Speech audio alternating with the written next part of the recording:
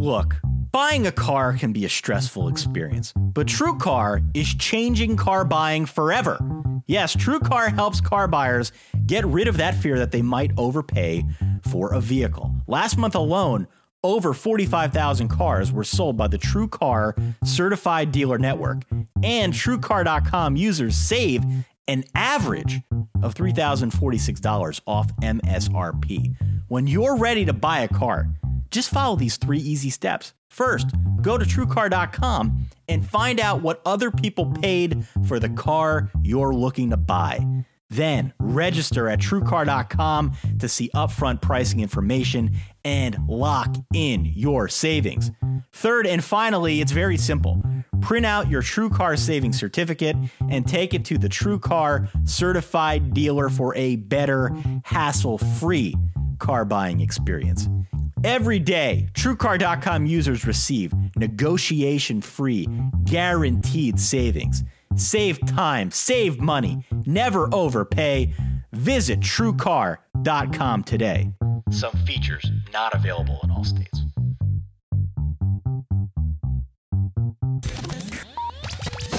Welcome to the Solid Verbal. The Solid Verbal. Come after me!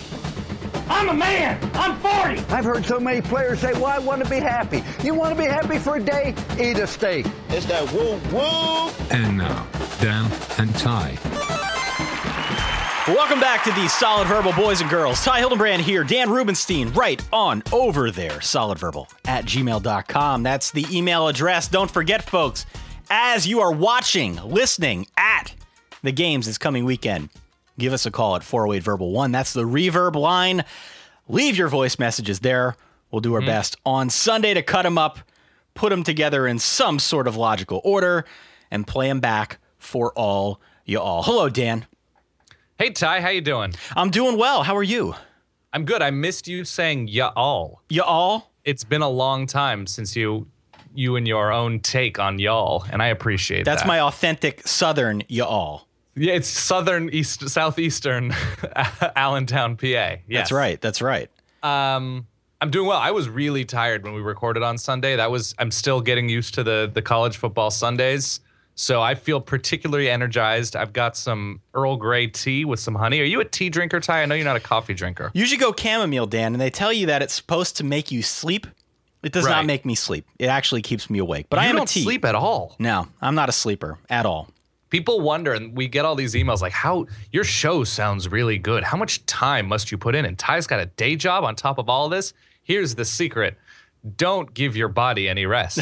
Well, Sunday was an interesting case because, as some people noted on Twitter, there was no Ohio State Navy recap, and that's because we had some technical glitches behind the scenes. Right. It took about 9 hours to produce that podcast. 9 hours, and it was free. So there's that. Just ironically enough, the Ohio State defensive line was in charge of producing and engineering Sunday's show. So an all-around real disappointing weekend for the Ohio State. Okay, that's as far as I'm going to go with that. Yeah, it was a glitch. It happens.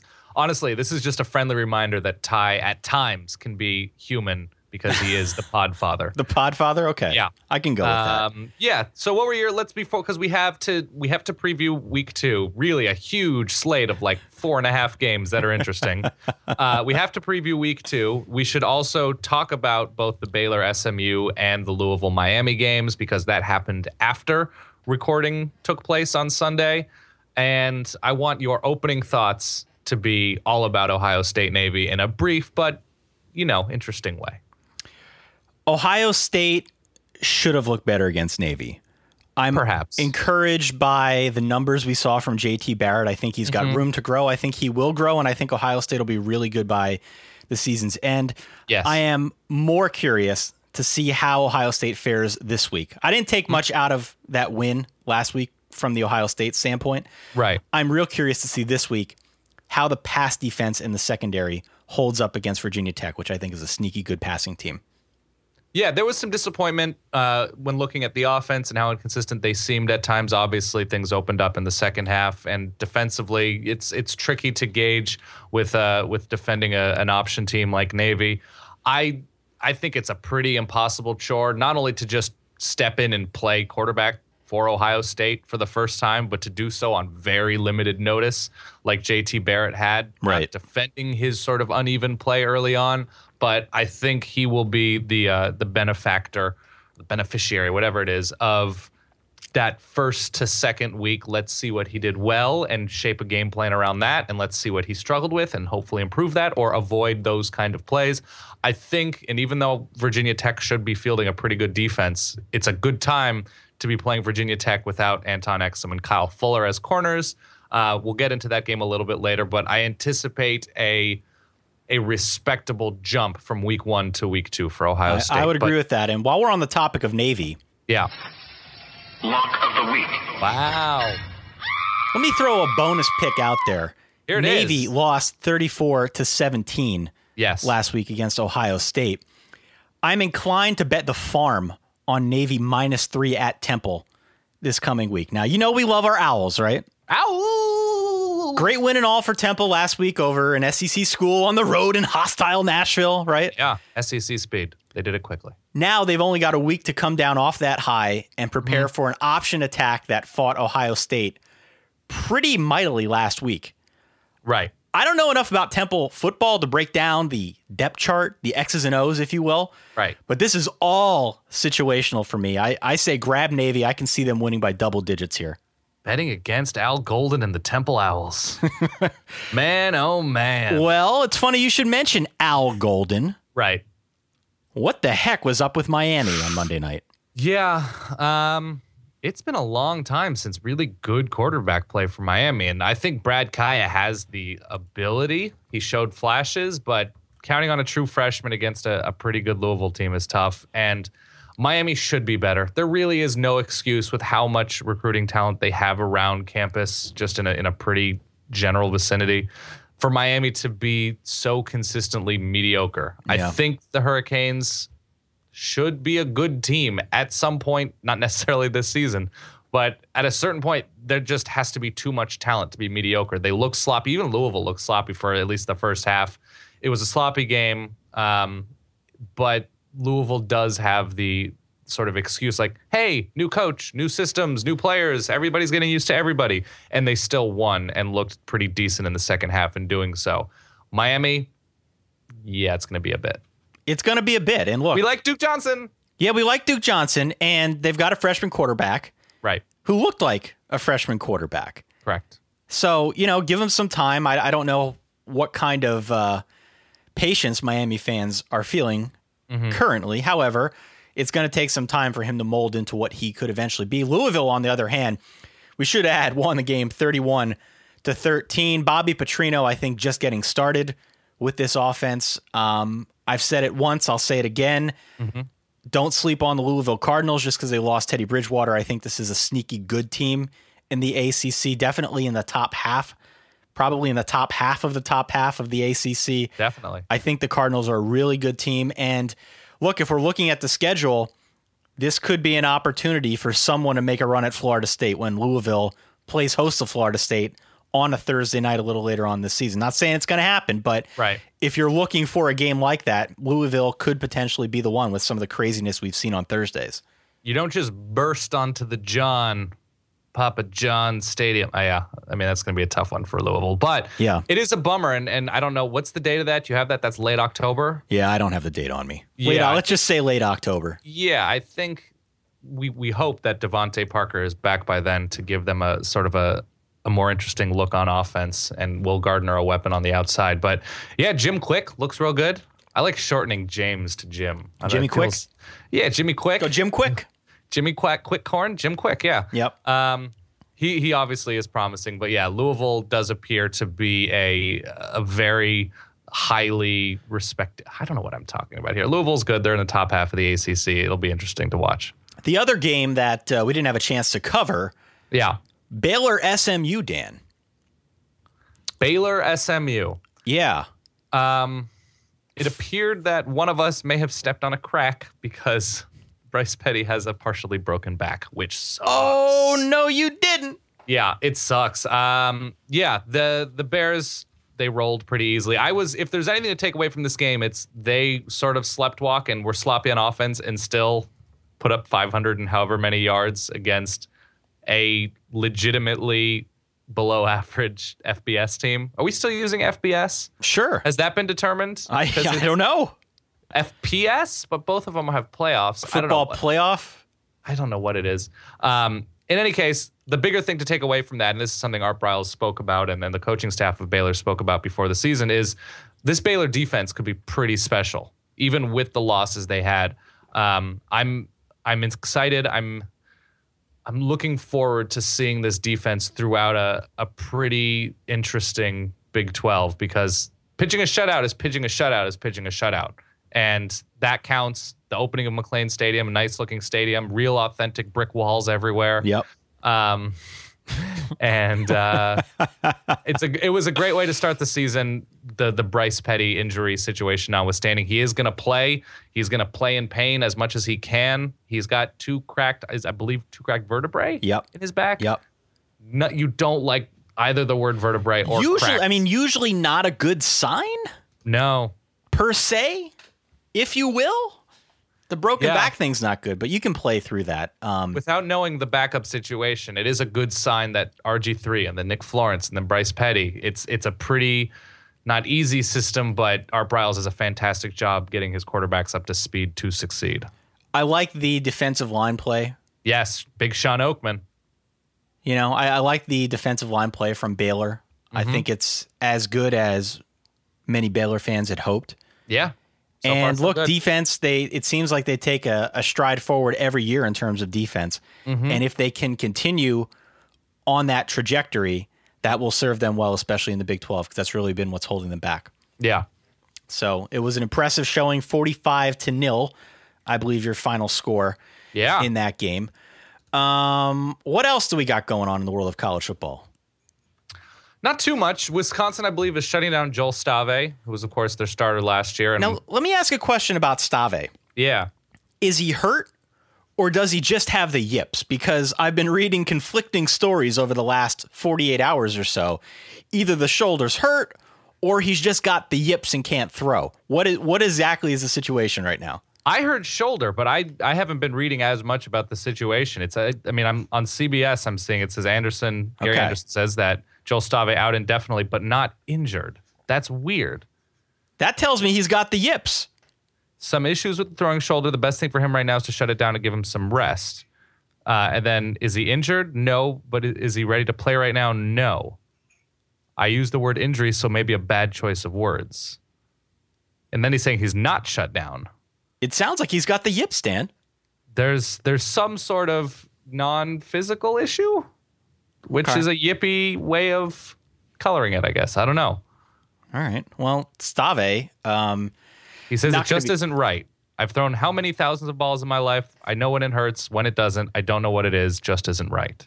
Is this like Rube Baker in Major League 2 when he can't throw to second base? It might be. I think it might just be a confidence thing, like he's not ready to fully test his shoulder or something. Well, no big deal when you've got Tanner McAvoy to lead the passing offense. Yes, there was some line, I might have been Stu Mandel saying, and we should get into this week's games, but some line was like, here's the bad news. Tanner McAvoy in the second half threw 10 passes, 3 of which went to Wisconsin players, 2 of which went to LSU players. Like 50%. Oh, my God. I went back and watched the replay of that game. Yeah. What was Wisconsin doing in the second half? I don't know, but I've never been more sure of a team losing down 4 with 2.5 minutes and the ball. It was one of those things, and the Melvin Gordon thing now turns out he had a hip injury that he suffered before halftime. That has come out since. You should know anytime we say the words Melvin Gordon, we have to play that sound. I should pause. I really should. Yes. But yeah, so that obviously did not help. And Corey Clement's a capable running back. I think LSU really did a great job of adjusting. I don't know if it was as much a situation of Wisconsin just all of a sudden being bad in the last quarter and a half of the game as much as LSU doing a fantastic job wearing down Wisconsin. Well, like I said, whenever you play LSU, you've lost. You just don't know it yet. Yeah, it's pretty much true. That's the way it goes. You want to get into this week's games? Let's do that. Dan, time, help. I need picks of the week. As my beloved co-host said earlier, it's week 2. Which brings with, I'm dressing this up as best I can. There are 3 good games this week. Yeah. Here's the great news.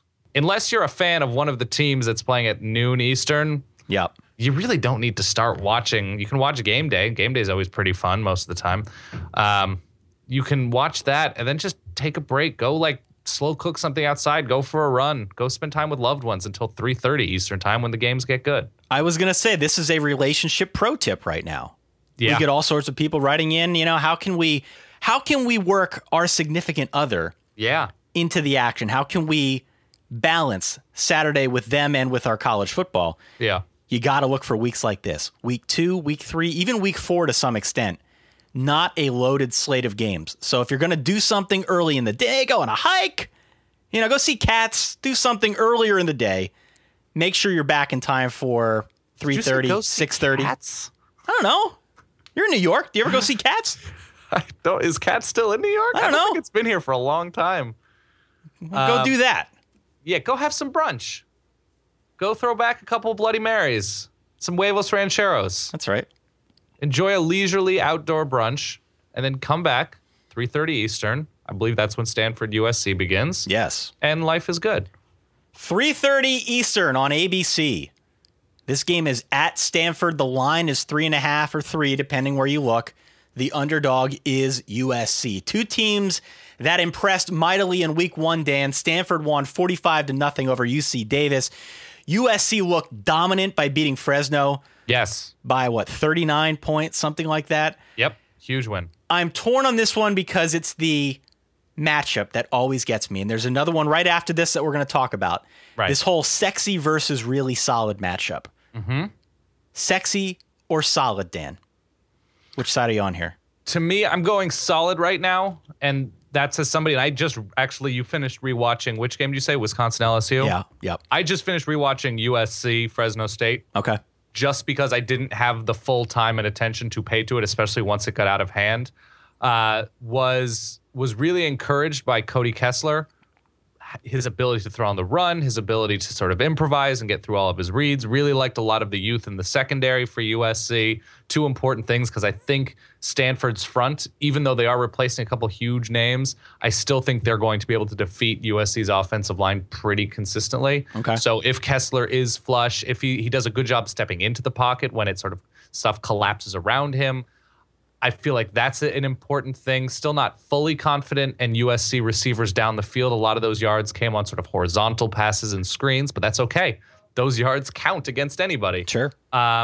And Stanford does have a pretty experienced secondary. Their back, 6 or 7 are very, very good, or back 8. So I like USC's ability to counter strength. USC on defense, I really like their defensive line. I really like all of USC's defense against a Stanford team that is replacing essentially blue chip offensive linemen with just slightly less experienced blue chip offensive linemen. I'm going Stanford here because I think the combination of David Shaw, Kevin Hogan, and a lot of what they return, the pieces, obviously new coordinator on defense, new players in big positions. I think the home look, Kevin Hogan, it's a revenge spot for Stanford coming back home after their bad loss last year, all the turnovers. They need to be more creative on offense than they showed at the end of last season against big teams.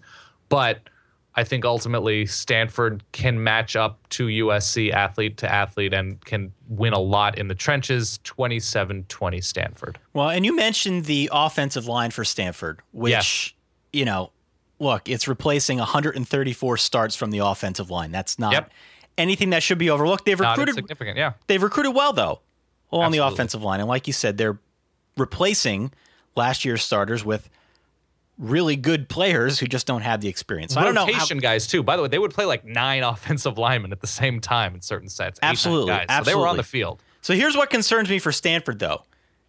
The offense for the last few seasons is built entirely around a power running game. Yep. To set up a play action pass. They had a 1,700-yard rusher last year in Tyler Gaffney, who's now gone. Gone. So I'm not saying that Stanford can't move the ball, and I'm not saying I'm all that worried about the offensive line, but I'm just thinking this is a really big early test when you're still trying to find your way and get settled in. And that's the matchup for me. How does Stanford's O-line handle USC's D-line? Because there's talent there for USC. There's not a lot of depth, but they're talented up front. That is the trench fight that I'm most interested in. And if we're talking about lines, I guess we should also mention that USC isn't in much better shape along its offensive line, as you sort of intimated. This is a toss-up for me.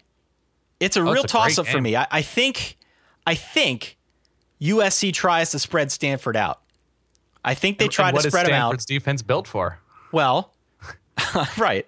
Open field spread tackling, yeah. I think they try to spread them out. I think they try to take advantage of the fact that while Stanford's secondary is strong, it's not deep. And Lord knows USC has the weapons to go 4 or 5 wide if it wants. So here's what the X factor is for me. In each of the last 2 seasons while Sark was at Washington, he played Stanford really tight. Correct. So I'm going to say I'm a believer in USC. I'm going to buy the sexiness. I'm all in on Cody Kessler. I'm going to take USC to win outright in a mild upset, 27-21. There it is. So we have very similar scores, just a reverse opinion of who has which number. All right, fair enough. Let's move on. 6:30 on Fox. Woo! Ba-ba-bum, ba-ba-bum. They still use that. Do they still use the NFL song? Right? I feel like they might. You mean to tell me, with all the fun at Fox Sports 1, they can't come up with their own music for college They're almost football? having too much fun. Although I do really like the new Fox box, their new scoreboard. It's a lot less intrusive and sort of I bubbly. haven't seen that. It's nice. Okay. We're such nerds to get excited about college football graphics, but... Listen, if people don't know it already, yeah, come on, what are you doing? All right, so here we go again. It's Oregon against Michigan State. Oregon's a 13-point favorite. Another one of these matchups of sexy versus solid. I love this game. Aside of being a Pac-12 versus Big Ten matchup, it's really a great contrast of styles. You've got Oregon with the finesse gimmick offense. And Michigan State with that physical brand of defense, pro-style offense, what have you. Chris the Capper called in his lock. Let's start there. Hey, guys. Chris the Capper back here. 1-0 to start the season. For this week, let's go to the Big Ten Pac-12 matchup and take Michigan State plus 12 at Oregon. I really like this Michigan State team. They return all of their skill position players from last year outside of one receiver. They return a decent chunk of their defense, and they have Pat Narduzzi, who's the best defensive coordinator in college football. Oregon, I do like them. I think they have a really good offense. I have a little bit of question about their defense, and I also do think that their offense, they've struggled against Stanford recently, and I think the Michigan State defense is built very similar to the Stanford defense. I also think Mark D'Antonio has a big coaching edge over the Oregon staff, and while I do think the Ducks in Eugene are going to be a little bit too much, 12 points is a little too much. So let's take the Spartans. We'll grab the 12 points, but I do think Oregon wins this one outright. Let's go Oregon 28, Michigan State 27. All right, so he's saying a low, close game. Low-scoring, close game, 28-27. In fairness, Chris is a Michigan State guy, which may make him a little biased here. I don't think he said anything that was too out of the ordinary. I agree. I was going to pivot off that and say, you're an Oregon guy. What are your thoughts here? I generally agree with what he has to say. I think Oregon wins this game. I don't think they win it I think if it's in double digits, it's right around 10. The line I was looking at when I did Easy Call was 13.5, which I think is too much. I think it was about 17 in the spring, but Oregon losing Tyler Johnstone, losing Braylon Addison, so that their left tackle and their best receiver, obviously that drives stuff down. Oregon tends to play better in the beginning of the season when they're healthiest, when they seem to be on a good roll from fall camp. Michigan State on the road, there's very little to dislike about Michigan State. Obviously, what they showed in their first week was fantastic. Connor Cook is fantastic. The thing that you dislike about Michigan State at this point is they lose a lot of good experience in the secondary from last year, and Oregon's going to be throwing it more than ever because of Marcus Mariota. They lose Denikos Allen. They lose Max Bullock. They lose huge names in the front, but there's still enough there, and their system is so sound defensively with Pat Narduzzi that it's only a matter of time before they reach the level they were at the end of last season. Yeah. So I do like a lower scoring game from where Oregon's used to being. Like when you look at what they did against Tennessee last year, a completely different team when they dropped whatever 70 that they dropped. I like Oregon somewhere in the 31-24, 34-27, 34-24, somewhere in there between like a 7 to 10 point win. I think they're operating really well, and I think they're going to be able to take advantages of a few creases that the Michigan State defense gives them without Darqueze Dennard. Because I think this Oregon receiving core and the move of Byron Marshall, who was their starting running back last year, to slot receiver. I think that's a difference maker. Still do not like either of Oregon's lines, but I think their speed in the end, both in the secondary and with the offensive skill positions, is enough for some big plays to separate the Ducks. I kind of like Oregon's offensive line. They're really experienced and they're really good. They're down their starting left tackle in Tyler Johnstone. Right. They may have the best center in the country in Hronis Grasu. Sure.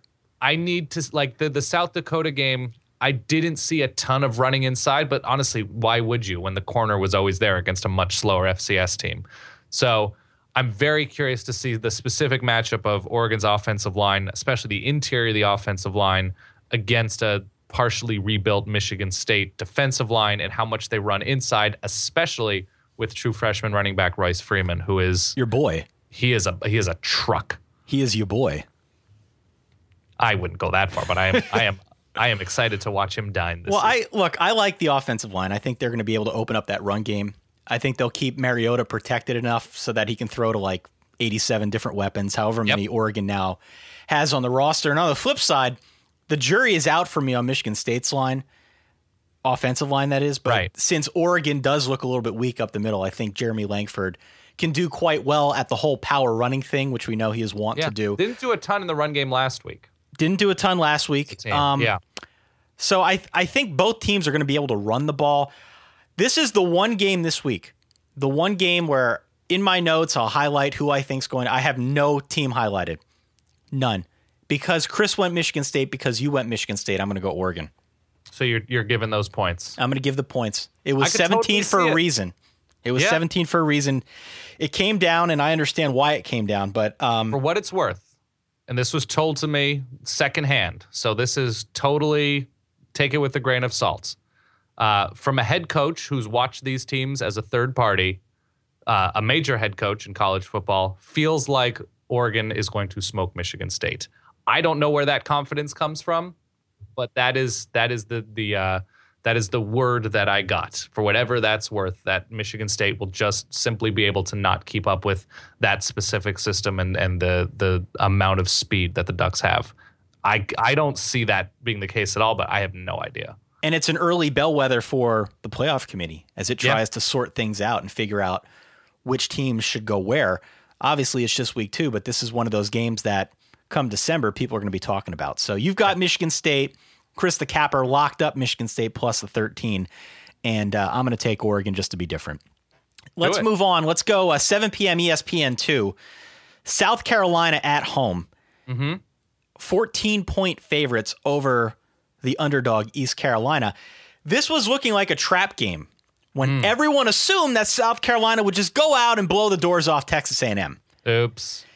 Now it's a game South Carolina needs if they want to right that ship, because they've got Georgia next week, which is not an easy game. So, look, here's the deal. South Carolina was a presumed top 10 team that lost very badly a week ago. Yeah, embarrassingly so. We are previewing this game because of how South Carolina lost. We're previewing it because South Carolina couldn't stop the pass. They couldn't stop the pass. And guess what? Guess what ECU can do, Dan? Throw that dang ball. I'm talking Shane Carden, Justin Hardy, Isaiah Jones. Yeah. They're coming for... I almost said they're coming for the Cox. I'm sorry. Can I say that on here? I feel like it's totally accurate. Anyway. That's going to be the blurb that I put on the back of your book. They're coming for the Cox. They're coming for the Cox. Ty Hildenbrand. How much do you overreact or not overreact to what you saw from South Carolina in week 1? I'm positive there will be adjustments for South Carolina, especially against a team they are not taking lightly. Steve Spurrier, even in the middle of the offseason, was commenting on how, beating East Carolina would be a big deal, and East Carolina would finish like in the top half of the Big Ten. Sure. So they're not taking this game lightly. I believe it's in Columbia. In Columbia. It's in Columbia. I'm positive South Carolina will adjust. Not completely sold on whether East Carolina can stop South Carolina consistently, but at this point, I feel like there is a little bit of doubt in my mind, and my motto is now, when in doubt, take those points. I'm going to take those points. I kind of feel like I don't want to overreact after that first week. I think South Carolina wins this game. I think so too. And typically, as you alluded, you see a lot of improvement from week 1 to week 2. That's when you see the most improvement. So I don't want to get all bent out of shape after what we saw last week, but it's not unforeseen to expect a little bit of a shootout. I mean, the over-under is 63. Vegas is feeling it too. That was a wild gun. I'm sorry. It's okay. You know my rule about shootouts and points. What's that? Take the points in a shootout, Take man. those dang points. I'm going ECU plus 14. I think South Carolina wins, but definitely maybe even a little bit of a backdoor situation. Wow, you are on your game today. I learned where these sounds are at. That's why I'm playing them repeatedly. I like that. So we both got ECU then. We both have ECU. All right, Dan, before we go any further, let's take a quick break. On the flip side, a note from our sponsor, and we'll get right back into things. Because sometimes you need a little fun with your sports. This is not a sports show. This is a me show. The Steve Zabin Show from Yahoo Sports Radio. Sally, how soon before Scott's daughter Instagrams her? Sports talk with fun and frivolity. Are you out of your mind? I'm not talking about a sports show. God, I sound terrible, don't I? Oh, excuse me. Hello and welcome. Take 3. Listen to the Steve Zabin Podcast on Podcast One. Just search Zabin, CZABAN. I got carried away. I'm very sorry. Dan, today's show brought to you in part by FanDuel.com. Wow, that was over the top Ty voice. Little FM radio DJ there, not going to hurt anybody. I'm sweating a little bit. Finally, it's the opening week of the NFL regular season. It's your last chance to join FanDuel.com before opening weekend. Millions of people play fantasy football, but you can win real cash this weekend playing fantasy football with your buddies if you do it at FanDuel.com. There's all sorts of stories. You've seen the commercials. Joe Watson from New York turned a $50 deposit into over $30,000 in 2 weeks playing fantasy football on FanDuel. Join him, join the hundreds of thousands of others out there who are already playing, already winning money. FanDuel is the leader in 1 week fantasy football leagues for real cash, immediate cash payouts. The money is real. You can play for as little as $1, no season-long commitment. Play each week whenever you like. I'll have you know that I did this last week. And you and I strategized over this because this is true. You don't just have to play NFL. You can also do college football. Uh-oh. All right. Free money. Yeah, it would have been free money, except for the fact that the knucklehead I played against had both Everett Golson and Todd Gurley. Oops. I was texting you all day about the progress our team was making. I had both Devin Gardner and Devin Funchess. The Devin to Devin combo, D squared. Right. Was not enough. I finished in second. Did not pay off. Finished in second, Dan. All right. FanDuel pays out more than $10 million every single week this NFL season. You have to play, obviously, if you want to win. Right now, go to FanDuel.com, click on the mic in the upper right-hand corner, use the code VERBAL, and sign up now. They've got a new user special going on. They will match you dollar for dollar on your first deposit up to $200. That's up to $200 free dollars. The offer is only good for the first 50 people that use the code VERBAL. Don't forget to use that code VERBAL. It's FANDUEL.com, FanDuel.com. Sign up today. Do it. Moving on. We have to talk about this game. You know it. What are we doing here? 7:30 p.m. on NBC. Notre Dame, 4.5 point favorite against the Michigan Wolverines, Dan. Sorry. It's at 4.5 now. It was 5.5 when I did Easy Call. SBNation.com. It's a website. Company man. 4.5 points. How does that make you feel? You were pretty pro Michigan when we did our week 1 wrap show in terms of this matchup. Did a little more research. Yeah. I'm even more pro Michigan now. Wow. Why is that? I just have more questions about Notre Dame than I do Michigan, especially on defense. Can the front seven contain Devin Gardner and Derrick Henry? I know what happens when they can't and they overcompensate and then they get burnt over the top for a big play. True. That's my worst fear.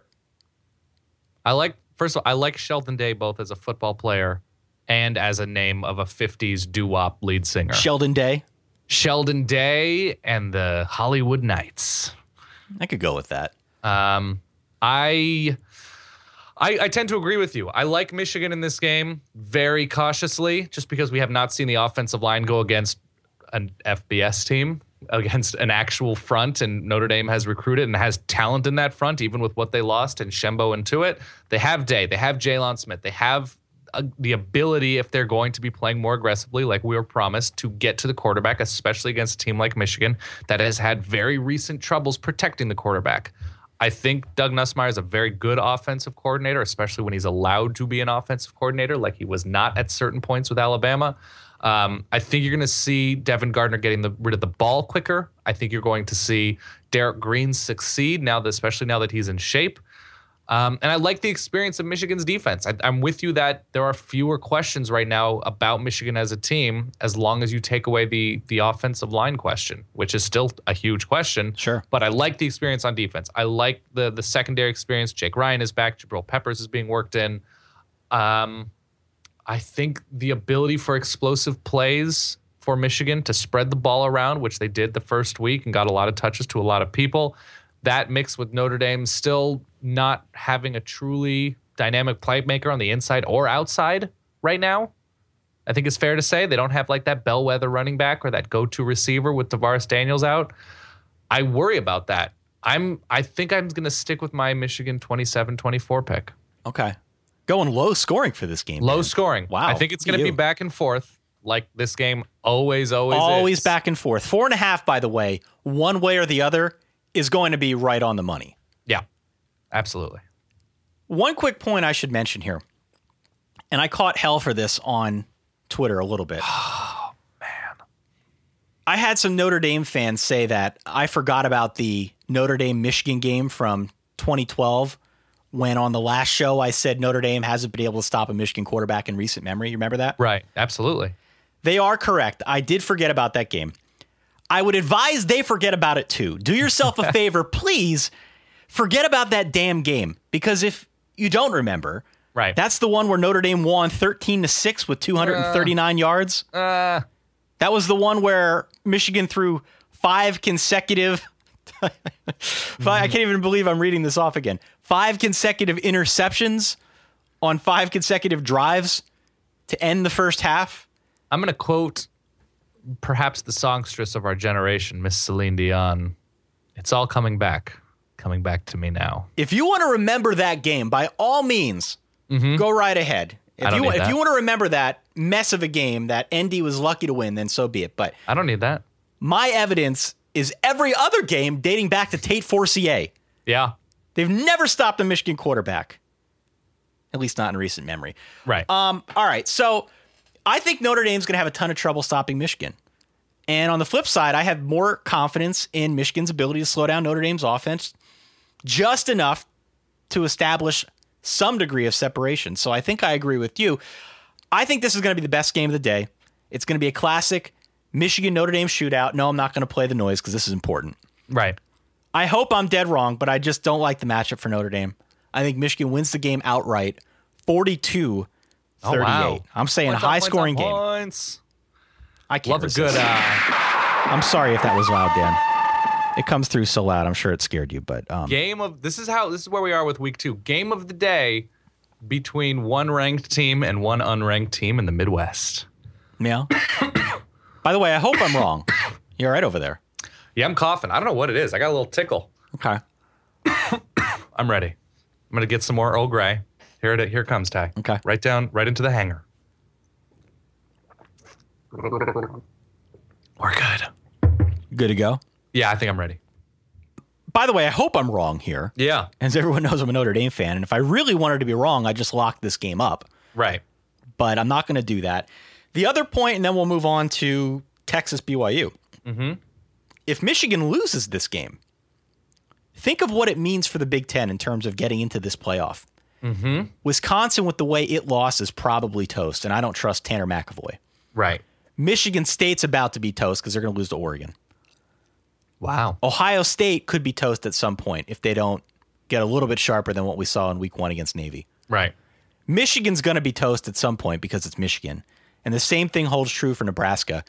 I'm not even going to throw Iowa in the running. You have given up on the Big Ten after a single week of play. I need to see some production this week, Dan. I liked what Nebraska did. Yeah, Nebraska played Florida Atlantic. Yeah, they did. Okay. One of the top 25 directional Florida schools, Ty. I'm just saying. Yeah. You know, maybe they better overturn that Penn State bowl ban. Get a team in that playoff. I don't know what I'm saying. Anyway. There are at least 4 teams that I would take into this playoff for Penn State. We both got Michigan. Yeah. Let's move on. 7:30, Fox Sports 1. What do they have at Fox Sports? They still have all the fun? So much fun. Why don't they have they should have fun as the house band. The band. A little carry on some nights. How do you feel about fun? Huge fun fan. All in. Really? All in on fun. All in on fun. I am. I really like the format, which was the lead singer's band before fun. I think I think way more positively than negatively about fun. I don't know if I'm the full all in though. Is it Jack? Jack's the guitar player who started a side band called Bleachers. Yeah. Can't get used into to be in Steel Train, Ty. Can't get into Bleachers. Can't get I don't into mind it the at all. single. I haven't listened to anything else. Awful song. Because I myself want to get better, Ty. I do wanna too. Get better. Can't listen to this song though. All right. Texas, a 3.5 point favorite at home at night on Fox Sports 1 with all the fun against BYU. David Ash is out. Gone. For this game. He took a hit in the first quarter of He should be done for his football career. Yeah, it's unfortunate. He took a hit against North Texas. He didn't exhibit any symptoms until a little bit later. Look, you wish him well. It's a sad thing. David Ash obviously had a ton of talent. Yeah. But you hope that he wisens up at this point and doesn't try to chance it anymore because he just had so many problems. It seems to clear the way, at least for a little bit, for Tyrone Swoops. Correct. But I should add there is a lot of buzz right now around Gerard Hurd. Mm-hmm. He's a true freshman from Denton, Texas. If Swoops does not play well, you can expect Charlie Strong to get the quick hook out and go on out there, bring in Gerard Hurd. Meanwhile, BYU has the entire offense back. Correct. The same offense. offense. The defense back. Yeah, the same offense that rushed for 550 yards and may have driven the stake in Mac Brown's heart just a season ago. Mm-hmm. This is a good team. It's a veteran team. Eventually, they're going to have a solid defense, but I think it's going to take a while to reassemble the pieces here after losing some key contributors, Dan.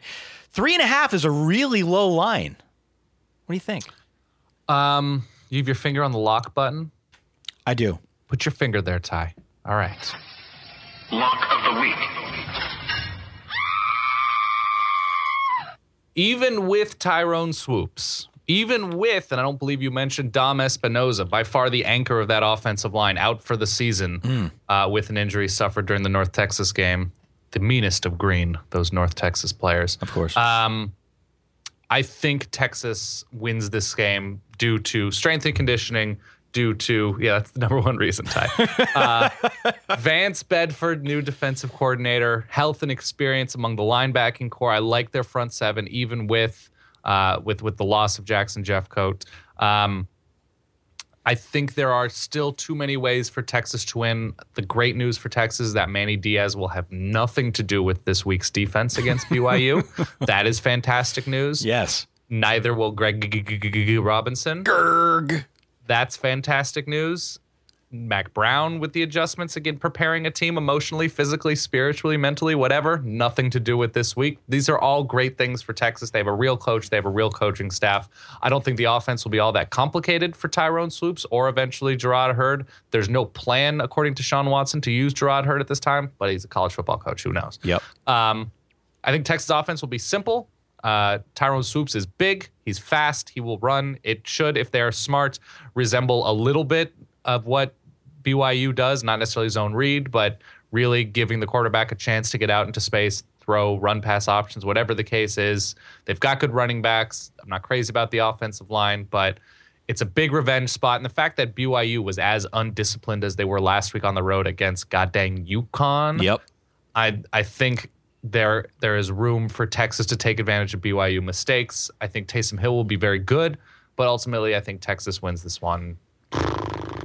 A second straight road game for BYU, 28-17. Yeah, I believe Texas can and will move the football here. I don't care who their quarterback is. I think they're going to score points against BYU. Yep. The better question, though, is whether Texas can stop Taysom Hill. You have to think. Great question. You have to think that Charlie Strong knows all about the recent history of this game. You certainly know the players know the recent history of this game. I think they're going to figure out a way to stop him. Plus the game's at home at night. Given all the uncertainty at quarterback, I just, you know what? Let's do it. Double Lock of the week.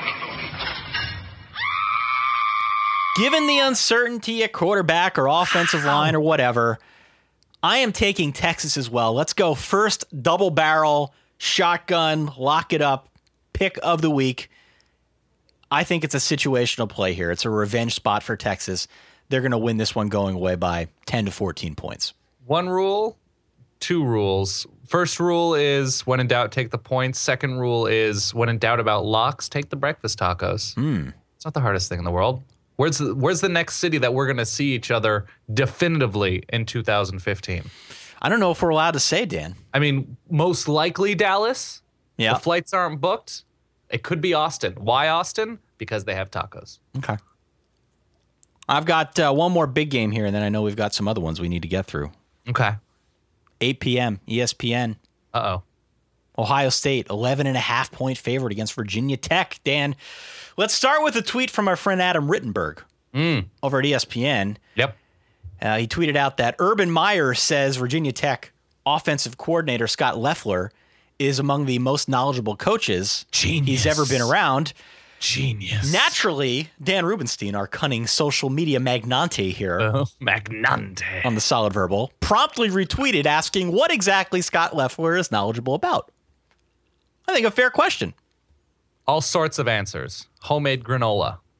1. Board games. 2. Weather instincts. Should I wear a jacket? Should I wear a light parka? 3. Conservation of the letter T in a first name. Absolutely. Only one T. He's Scott. Very good final round at Wheel of Fortune. Yep. He does not need a lot of letters. So he would make for a fun person to go to a B&B with. Who are you picking here? I'm picking Ohio State. Alluded to it earlier in that I thought that Ohio State would have a nice jump between weeks 1 and 2. I thought they showed flashes. I think there's eventually going to be too much speed for Virginia Tech to handle, especially with how much they are replacing on defense. Far be it for me to bet against a Virginia Tech defense. I think they're going to do a good job this season on that side of the ball. But to ask Michael Brewer, new quarterback for Virginia Tech, the transfer from Texas Tech, to come in with limited weapons, I would say at this point, and succeed for 4 quarters, I think is a lot to ask. The offensive line is a pretty decent strength of Virginia Tech, which could keep things close. So maybe 2-3 quarters. But I think Ohio State ultimately in like the 37-17 range takes this. Okay. So if I understand correctly, then it's essentially a vote of confidence for the improvements you expect to see in Ohio State from week 1 to week 2, and a lack of confidence in Virginia Tech's offense. I think that's fair. I like Michael Brewer's first week of the season. They weren't overwhelmingly great on either side of the ball, but I think Ohio State still has too much, and I think the coaching staff is still too good. Actually, Ty, can I get the breaking news sound if you have that readily available? Breaking news! In my inbox just now, I got an email from Gene Miller Wilson saying, I hope Jake is feeling better and coughing less. Max is enjoying the start of school, and that so are you. That's from Gene. Gene. I don't believe that was meant for me, but I just wanted to make sure people knew in case whoever Gene Miller Wilson was sending that email to is listening right now. I'm happy to pass that message along. I got one of my own here, Dan. What'd you get? Not at the same time. I got this one a few days ago. This one comes to us from a gentleman named William. Hello. We are looking to book a table for 12 guests from the 20th to the 24th of October, 2014. The booking is for dining in each day. Please email us dinner and lunch menus. Thanks and best regards. I got that one 2 days ago on Labor Day. What kind of food would you want to eat with 12 people for 4 straight days? The same 12 people. Do I respond with a menu? Do I respond at all and tell him, Dear William, yeah, you sent it to the wrong place. Like, what do I do here? I would say, do your guests have any specific dietary requests? Dietary requests? Just keep it going. Just to be the biggest asshole you could be. Any dietary requests, or do we have any like gluten-free or peanut allergies in the party? I don't know. I don't have the heart to do it. That's a real bad one. I don't know. But you know what? That kind of gets me thinking about a secret verbal. Oh, I have the secret verbal locked and ready. All right. Well, we'll get to that in a little bit here. Yes. Let me reframe the conversation then about Ohio State, Virginia. Please do. Tech, do you trust J.T. Barrett and his ability to throw against the secondary? Yeah, 2 new corners. I feel good that he will not be given the responsibilities of all sorts of complicated reads and sitting back and figuring out. You're confident then. You're confident he can do enough. Quick strikes to Dontre Wilson. Quick strikes Ezekiel Elliott in the backfield. Devin Smith on the outside. I feel like J.T. Barrett will take a step forward to the point where like, ooh, should we raise season-long expectations for Ohio State now that they appear to have an above-average quarterback? Okay. Well, I think Virginia Tech is sneaky good. I said it at the top of the show, and I think they can run on Ohio State. I think they can pass on Ohio State. I think they quietly have that passing game. Willie Byrne, Dimitri Knowles, Josh Stanford. Okay. They've got some weapons. The Ohio State secondary, very talented, but still a bit green. So I think they can exploit that. I'll agree that the verdict is still out on Michael Brewer. Don't quite know what we have there yet, the transfer from Texas Tech. But I think they're going to be able to move the football in both facets of the offense. I like Tech to cover this spread. I'm not going to go so far as to say that they're going to beat Ohio State on the road at night in the Horseshoe. I would not be surprised to see it happen, though. Wow. Would not be surprised to see it happen. I actually like this game. You're such a hater, Ty. I'm not a hater. I'm not rooting against. Such a hater. I'm not rooting against Ohio State. I'm just saying I am more bullish on Virginia Tech than I initially expected.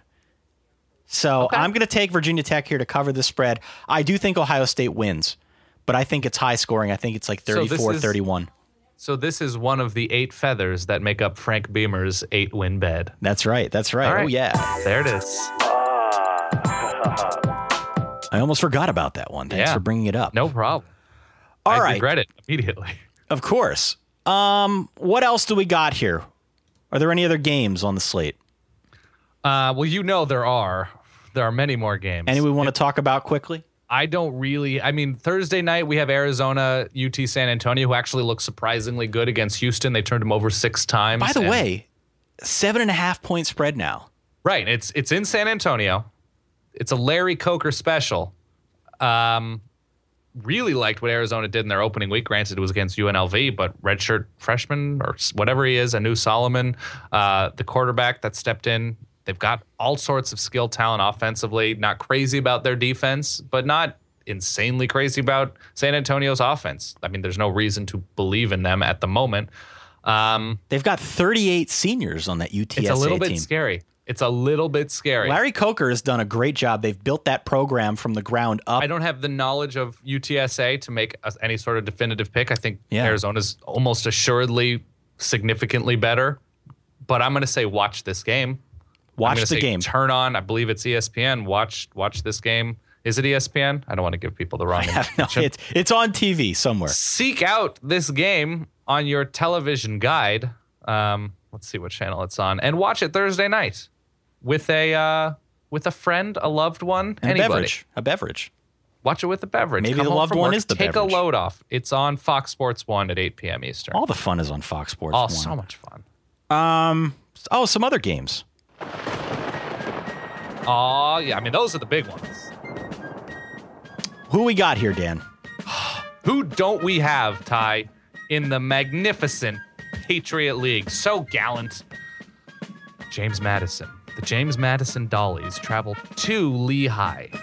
Is it the University of Lehigh, Lehigh College, Lehigh University? Lehigh University, Dan. Lehigh University. The Mountain Hawks, I'll have you know. Mountain Hawks. Yes. The most mountainous region, perhaps, anywhere in the Western Hemisphere, the Lehigh Valley. Terrain is just rocky. Barely hospitable. It's basically Tora Bora. That's right. You got to go Lehigh here. Got to go Lehigh here, yeah. You got to go. Lehigh is rested. They did not play last week. JMU, I believe, got killed by Virginia Tech. If that's an easy transition to make. Nope, it was Maryland. But all of those teams are somewhat the same to me. Sure. You're thinking of William and Mary, I believe. William and Mary, James Madison. I'm such a patriot that it all blends together. Sure. Lehigh's winning this one. I think it's a little bit ugly, but I think we're talking 17-14 Hawk Mountains. Okay, sounds good. You have Lehigh here? I got Lehigh, yeah. I mean, fiance Kate. Fiance Kate would be beside herself if I went with Solid fiance. JMU yes. here. Big Hawk Mountain fan? Hawk Mountain fan? No. Hawk Mountain's a ripoff. No, I mean the Lehigh Hawk Mountains. There is a Hawk Mountain place here in the Lehigh Valley. If you're Is not there aware. really? There is a Hawk Mountain. So there's the Mountain Hawks and a Hawk Mountain. They're located about an hour apart, but yeah. What is Hawk Mountain? Place you go to see hawks on a mountain. Have you been? I've been to Hawk Mountain, yes. Did you see hawks? No. Really? That's why it's a ripoff. Good views? Good views. Hell of a hike to get up there, though. Good like makeout point? There are a lot of people up there, Dan. You need to sort of blaze your own trail back. Ty, Back in the wilderness if you want to do something like that. You gotta shut out the world and just go for it sometimes. What's our next game here? Where are we going with this? Dayton's hosting Georgetown. 0-1 Georgetown. Really embarrassing the Pat League in week 1. I put a lot of faith in them going to Sao Paulo and playing their opener wherever they played. In the Tokyo Dome. The Flyers have not played a game yet. Georgetown, Dayton. How do you feel about this game? Going to Ohio, going west. I'm going to Dayton because this was a question we asked in our heads up trivia between Stuart Mandel and Nicole Auerbach. And Nicole... Back? Is it back? I think it's Auerbach. Excuse me, Nicole. Nicole Auerbach? Yeah. She didn't like the fact this was one of the questions. Right. I asked where the Wright brothers originated. Right. She said it was too easy. Correct. Whined a little bit about it. I'm going Dayton. Go Dayton. I'm going Dayton as well. Okay. Georgetown embarrassing the Pat League last week. I stand knocked for you, Hoyas. All right, next game. Holy Cross, Morgan State. The Crusaders against the Morgan State Dean Witters. Who do you have? I was going to say it's the Morgan Freemans. I will go Holy Cross here. 2 0-1 teams. Morgan State already proving themselves to be a bit of a waste. 0-1 on the road themselves. And Holy Cross is hosting this one. So do you believe in trends? Who did the Morgan State Dean Witters play last week? No idea. They played Eastern Michigan on a gray field and lost. Okay. I'm going Holy Cross. I'm going Holy Cross as well. We agree. Next game, Villanova and Fordham. Bit of a background here. Fordham is the team of New York City. I thought that was Rutgers. I did too, and Rutgers still claims it is. Fordham, the Rams have pushed out Rutgers a little bit. Villanova, I don't know that I have a connection to Villanova. Well, this is New York against PA here, so I got to go Nova, Philly. And you've got to go with Fordham. I'm going all Rams. What is Villanova, the Wildcats? The Wildcats, yeah. How original of Philadelphia. Do they light up the Empire State Building with an FU when Fordham plays? I feel like they should. They should if they don't. I've got Nova, you've got Fordham. I've got Fordham fever, Ty. Okay. And the only solution is a gentle nap. Okay. What's next? Lafayette, your champion of champions, traveling to Sacred Heart. Yep. Where is Sacred Heart, you might be asking? I have no idea, but they are the pioneers. They're the most sacred of hearts. Yeah. I got to go Lafayette here, Dave. You have to. It just seems like it makes too much sense. It's a Sacred Heart, though. Situational play. Right. Suffice to say, they bring plenty of heart to the table here. But Lafayette, Leopards, they're more than willing to eat the hearts out. Sacred Heart, the class of the NEC. That's right. Here's what I have to say to the NEC. You don't impress me because Lafayette impresses me. Congratulations on your 28-7 win over Marist. Nobody's impressed. By the way, Marist playing host to Bucknell here. Playing host to Bucknell. I'm anti-Marist. Yeah, I'm going Bucknell. Bison. I'm all in on the Bison. Marist is, again, you're a joke. All right. You lost to Sacred Heart. You're embarrassing your families, your friends, your loved ones. Get out of here. All right. How you doing? I'm doing well. Do we get any listener messages? What did you post on Facebook? You posted something on Facebook. I don't know if do you have any random music available here? I can play Family Feud. Here's what I want you to do. I want your finger on Lex Steele. Okay. You have your finger on Lex? You want Frank Beamer's bed or just the Lex Steele without the sound behind it? I want with Frank Beamer's bed. Okay, I got it. Because I'm always curious about food. I do a food show called Easy Call for SBNation.com. It's a website. Company man. Absolutely. Curious about the Verballers and what they're eating, whether it be at tailgates, at home, whatever the case may be. New segment I like to call Listener Menu. Hit me that sound. You know, I also have the crab cakes and football sound from Wedding Crashers. Nah, it's not good enough. You don't want that? Okay. Lex Steel's the only one good enough. We'll find a use for that. I'm going to go through. We got some menu items that people are cooking up. This is from Kenneth. Fish fillets marinated in mojo and seasoned with mango lime pepper, blackened and served in tacos with baby spinach leaves, cilantro, farmer's market, tomatoes, lime juice, and homemade habanero salsa. That's like 58 pots and pans he needs to clean after that meal. Ty, stop it with the pots and It's pans. not worth it, Ken, and I'm sorry. It's totally worth it. It's not worth it. Logan's making some fresh ceviche. He's fishing in the morning. Ceviche does not take pots and pans. What is? I don't even know what that is. You don't know what ceviche is? What is ceviche? Ty? No. Ty, you have so much to learn. Ceviche is sort of a fresh fish. It's a raw fish sort of salad in lime juices and lemon juices. It's a citrus sort of, so it's raw fish in citrus, maybe some vegetables, maybe some avocado. Delicious. How do you say that word? Ceviche. I was going to guess that he's some sort of EDM composer, but okay. No, absolutely not. Ceviche is a Mexican dish. All right, what else? What else are people eating? Ceviche. George says, big tray of nachos around midnight British time post Stanford's trampling of USC. Do they eat nachos in Britain? British nachos. I'm intrigued by British nachos. I am not at all. The British know how to do a lot of things well. Food is typically not one of them. Okay. Saulius. Let's call him Saul. Saul. Let's call him Saul. This is Saul Goodman.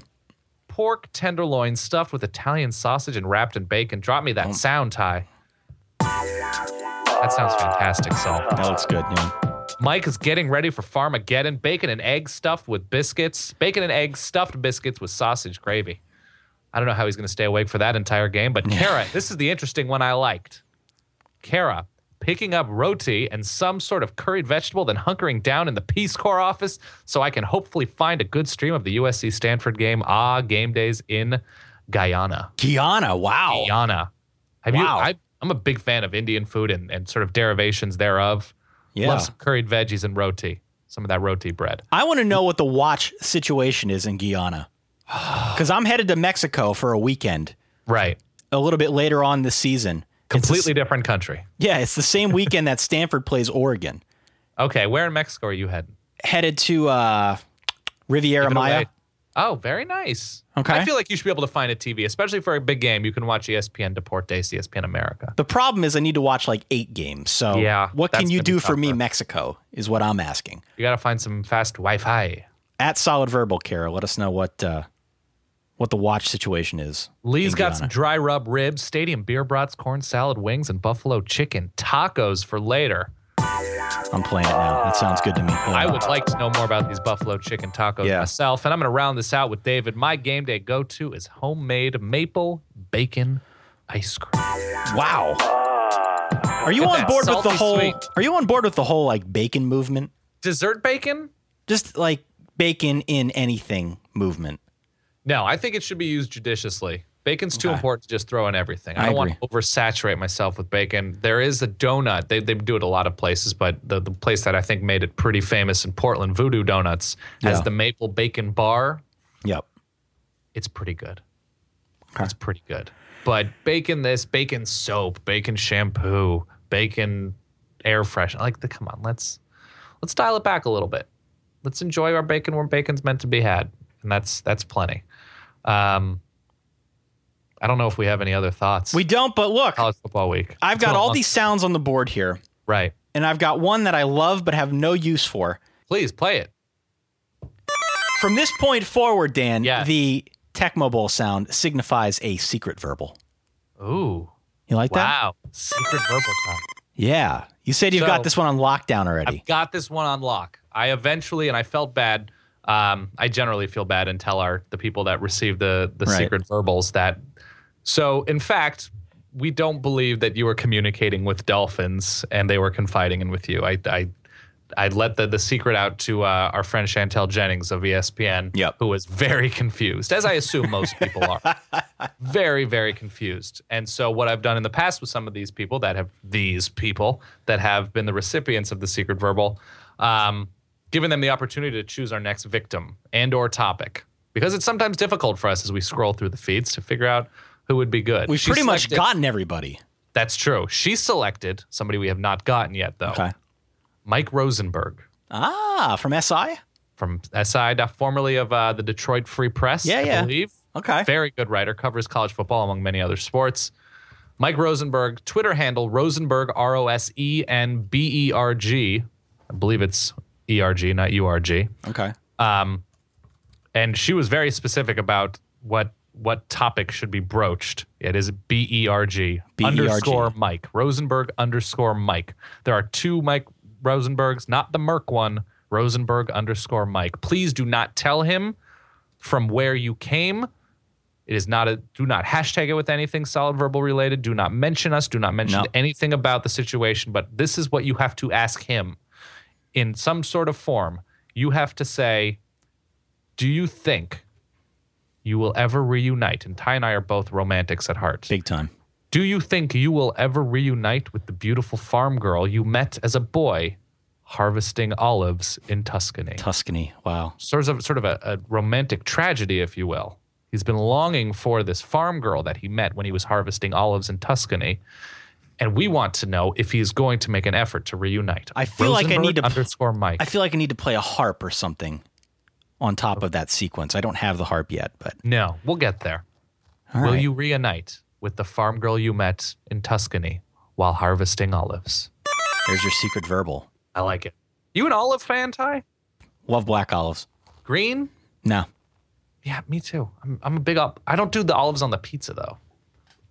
I'll take olives on anything. I just like olives on my fingers. Yeah. The black olives on my fingers. That's the great way to go. The pro tip when eating olives is to get like those little matchstick carrots and put the put the pitted olive on the top and then eat them both.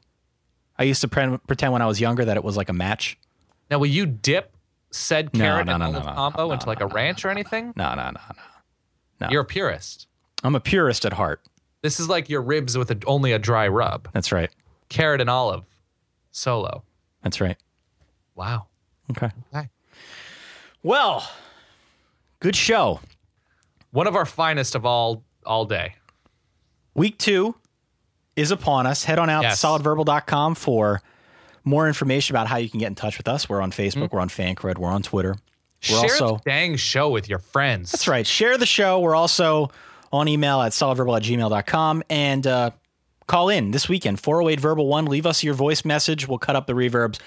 Play it back for you on Sunday when we record our next show here, Dan. Talk about all this action and much, much more in and around the world of college football. You watching with Mama H? Not watching with Mama H, actually. Yeah, you're on vacay. I am on vacay. I'm headed to parts unknown. I hate myself for saying vacay, by the way. I want to make that clear. I'm headed to parts unknown. Oh, man. But you will have access to college football at large. I will have access to college football. I'll be in a sports bar. I cannot make any guarantees on my behavior while watching Notre Dame, Michigan, especially since I'll be apart from Mama H. Right. And will she be furiously texting you? Oh my God, yeah. That's fantastic. Yeah, this is gonna be a train wreck. Great. One way or the other. I will be tweeting, don't worry. Good. I was worried for a moment. For that guy over there, Mr. Dan Rubenstein, for myself, Ty, here in good old Eastern PA. Thanks again for tuning in to the Solid Verbal. Enjoy your weekend, boys and girls. Stay solid. We'll catch you all in a few days. Peace.